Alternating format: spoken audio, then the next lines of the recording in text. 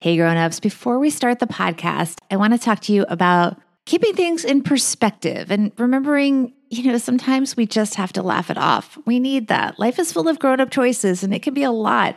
So it's important to keep things in perspective and have a sense of humor. That's why I created Grown Up Gear. It is super fun merch to celebrate adulting.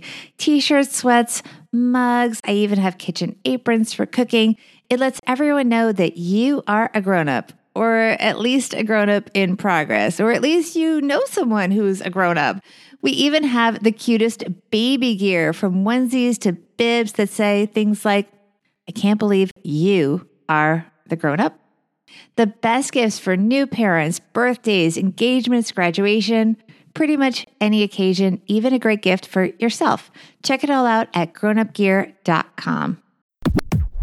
If you don't take charge of your career now, and you don't prioritize the things that are important about your career and your ability to be financially independent, then you will likely suffer some of the consequences of those decisions later on in your life.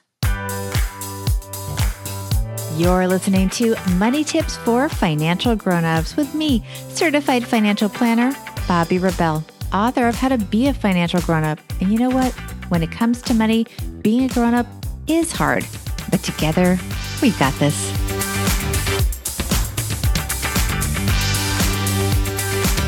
Hey friends, as you may have guessed from the opening soundbite, we're going to talk about careers. I've been having a bit of the career blahs lately. I sense a lot of people do as we are entering year 3 of the pandemic, which was supposed to be staying home 15 days to stop the spread. Yeah, well, it is what it is. So here we go. I decided we should do a little mini series of career episodes for financial grown-ups, starting with this week's guest, who's amazing, Deborah Wheatman. She runs a company called Careers Done Right, but her genius is in the fact that Deborah helps people not just figure out what they're good at and that they should be getting paid for, but Deborah also helps us package up our best attributes to help us land our dream jobs. Highlights of our interview included, mistakes people make when choosing a career. And her answer was definitely not one that parents usually go with. We also talked about how we can push back on that urge to multitask and her take on the whole work from home, but doing some things in person, hybrid. We don't know what it is. We're all wrestling with it, but Deborah's got some very helpful ideas. Here is Deborah Wheatman. Deborah Wheatman, you're a financial grown-up. Welcome to the podcast. Thank you so much for having me. It's nice to be here. You are a human capital management strategist. Your company, by the way, is called Careers Done Right. What does that mean? Well, we're a writing company and we're a branding company. We work with our clients to help them define, manage, maintain, and grow their brands so they can be successful in their careers. Which is so much more relevant than ever with all the changes going on in the workplace. We don't know what is going on for 2022 in terms of how things will evolve with work from home, with working in the gig economy, how companies are evolving. So this is something that everyone needs to pay attention to, especially our grown-ups. Let's get into your tips for 2022. The first thing is just to, write things down so you can visualize them. That's something we hear a lot, but you have a different spin on it. Yeah, if you write things down, you're obviously going to be more inclined to not only remember them because there's a lot going on upstairs. We don't retain information just by saying, well, I'm going to do this. I mean, how many times have you said, I'm going to do this, and then you forget about it? People do that all the time. If you write things down, you're not only more than likely to then commit to getting them done, crossing them off your list, but also that sense of accomplishment that you get when you write them down, when you complete them, and it allows you to move ahead with purpose. I like to say that because that's an important part of job search. It's an important part of your professional, your personal life, and gives you a feeling of accomplishment when you write things down and then you check them off as you go. Then you also say that you have to, think about what you want to achieve in the coming year, but also very specifically create a plan for being there and be specific. Are you looking to be promoted? Are you looking to switch industries? Are you looking to just change careers altogether?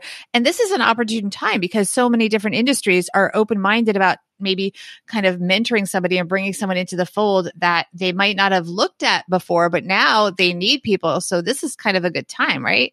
Yeah, this is definitely a job seeker's market. And if you are in the middle of the opportunity to do something different, something that maybe has driven you in the past or something that you want to get involved in, now might be a good time to do that because there's been a lot of upheaval. And as a result, because it is a job seeker's market, you have more of an opportunity to spread your wings, explore new things, and do something perhaps that maybe inspires you in a new and different way. Now, a lot of people listening to this might say, but, somehow I'm just so busy. Like when the pandemic started, we were home and we had so much time. We were like baking bread. I did that. We were doing all kinds of home projects. We were having little like wine happy hours, whatever you might call it, because we suddenly felt like we had so much time. And now I don't know where the time is going. I mean, we're all so busy. So what do you say to people that just say, I feel like I'm so busy, I don't have time to manage my career or my brand? I say to that you don't not have time to do it.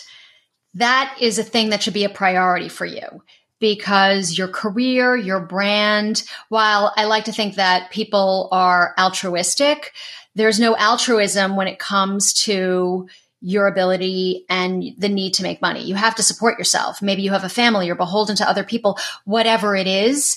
At the end of the day, the ability to make money and have a life that you want to lead and take a vacation even is predicated on your ability to make money. You also, at some point in your life, you're going to retire. You're not going to be working well into your 90s. What does that look like for you? And if you don't take charge of your career now, and you don't prioritize the things that are important about your career and your ability to be financially independent, then you will likely suffer some of the consequences of those decisions later on in your life. It's interesting that you say that because we also do have this movement, especially, stereotyping a little bit, but maybe not too much, especially among young people that really want to follow their passions and do good. And they get told, well, sometimes that's not going to pay as much. It's a delicate balance because people feel like it's the right thing to do to take these sometimes jobs that don't pay as much in money, but pay a lot in feel good. But they're doing themselves a disservice sometimes when they don't prioritize money. That is true. And I would say there's more than one way to make yourself feel good and get that gratification that you're looking for. Maybe you don't necessarily do it in your quote unquote day job. Maybe you volunteer for an organization that is close to your heart where you have a really strong connection instead of looking at it like I have to do work in this particular area. There are other ways that you can actually give back and get that same thing while still making money that supports you.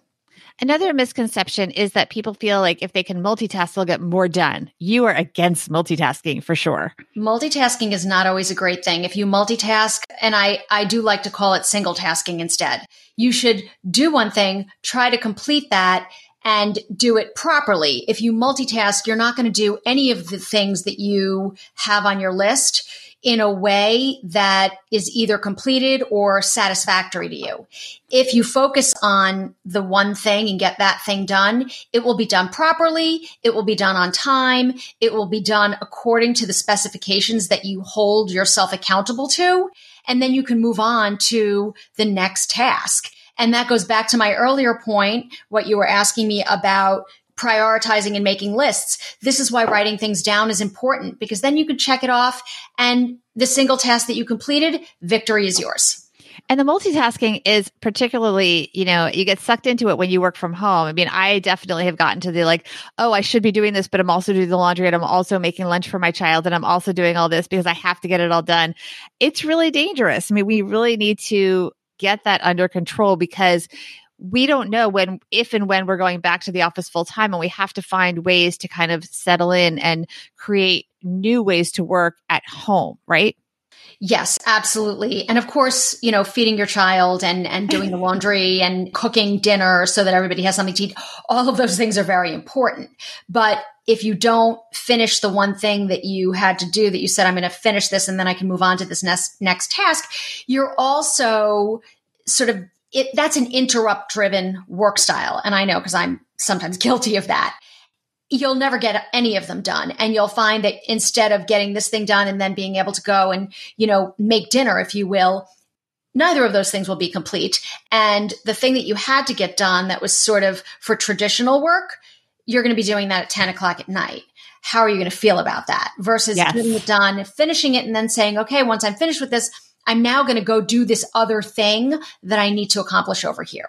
It's really hard, but we do have to learn to set those boundaries because it's felt temporary at first, but now a lot of us are, if we're not going to work from home all the time, it's still going to be a part of our life. One of the hard things also about working from home or even in a hybrid environment is building relationships. Can you talk a little bit about your advice for that and how it pertains to sort of up-leveling your career in 2022? Sure. Building relationships is difficult in an online world.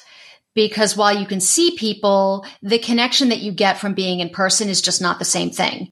The other thing is that you're scheduling these meetings. You're scheduling a Zoom call.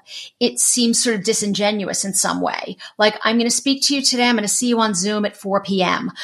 Versus saying, you know what, meet me at the restaurant. We're going to have some coffee, some wine, and some dinner and just get together in person. People like to be around other people. This situation in particular has proven challenging for a number of people because of that. Now, given the situation that we're in, this is a good way to still connect with people and build those bridges as long as you use the time wisely, as long as it's meaningful for you with the understanding that when it is safe to go back and meet in person. And when it's feasible to do that, we're going to resume those activities because, again, people do like to be around other people and proximity to other people, not just through a screen. It's important. It's good for our mental well-being. It's good for our physical well-being. To be able to give someone a hug is an important thing. The last point I want to bring up is, we're now, I can't believe this, we're entering year 3. I remember when they said, Deborah, 15 days to stop the spread. Now we're entering the 3rd year, 2022. We have a new status quo. You say challenge the status quo. Yes, challenge the status quo. You don't have to continue to do the same things the way you've done them in the past. The pandemic has taught us, if nothing else, that life is fleeting. It has taught us that we can work from home. We can do these things successfully. I know a number of people, a number of my clients who are far more efficient, far more effective working from home than they ever were in the office. And their bosses have said, you know what? Stay at home. You're doing great. We love having you there. You're so efficient. Continue to do what you're doing. This is working out wonderfully. That doesn't mean that you don't want to show up in the office because you want to show up at some point, out of sight, out of mind, and you want to have a little bit of a balance.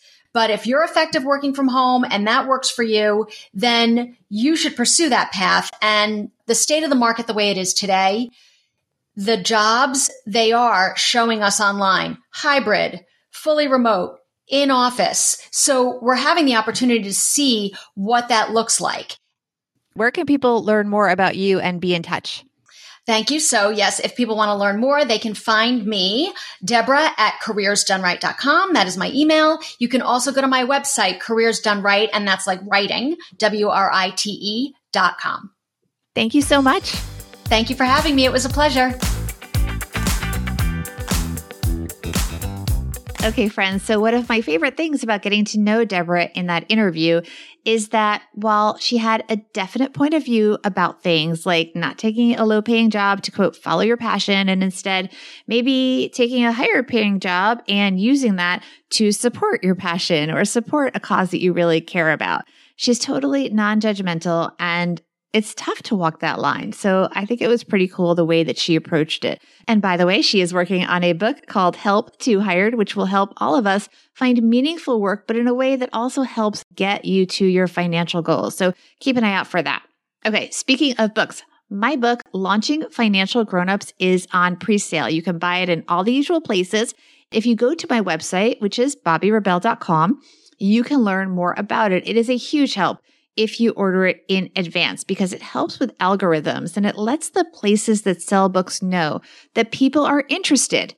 And then those places in turn will make the book more discoverable. So I'm not doing a bunch of elaborate pre-order giveaways. That would take a lot of time and money and effort and all that kind of stuff. But I'm putting my effort into things like keeping this podcast super high quality and free for all of you. But it is something that takes time and money. And I also put a lot of money and time into my newsletter, also free to you. So your support with the book pre-orders is truly appreciated. The next 2 weeks of this career mini-series are going to be incredible. I have Whitney Johnson. She is huge coming up next. Her new book is called Smart Growth, and we're going to be talking with her more directly about those career blahs that I mentioned at the top of this show and how to get motivated again. And then I'm going to be speaking with Jill Duffy. She wrote the Everything Guide to Remote Work. So please make sure you are a subscriber or are following the Money Tips for Financial Grownups podcast. And please tell your friends to do so as well. I really appreciate your support of the podcast as well. And with big thanks to Deborah Wheatman. Check out her blog at Careers Done Right. She also has a great newsletter, so I encourage you to get on that list as well. Truly grateful for her advice to help us all be financial grown-ups.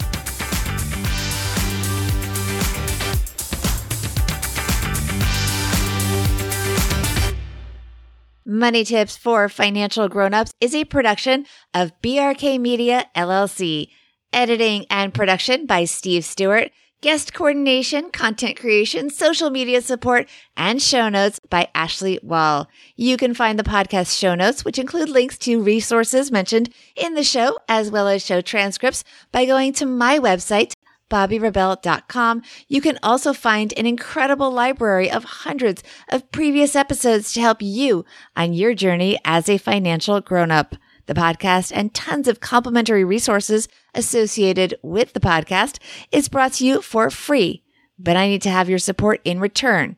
Here's how you can do that. First, connect with me on social media at BobbiRebell1 on Instagram and Bobby Rebell on both Twitter and on Clubhouse, where you can join my Money Tips for Grownups Club. Second, share this podcast on social media and tag me so I can thank you. You can also leave a review on Apple Podcasts. Reading each one means the world to me. And you know what? It really motivates others to subscribe. You can also support our merch shop, grownupgear.com, by picking up fun gifts for your grown-up friends and treating yourself as well. And most of all, help your friends on their journey to being financial grown-ups by encouraging them to subscribe to the podcast. Together, we got this. Thank you for your time and for the kind words so many of you send my way. See you next time, and thank you for supporting Money Tips for Financial Grownups.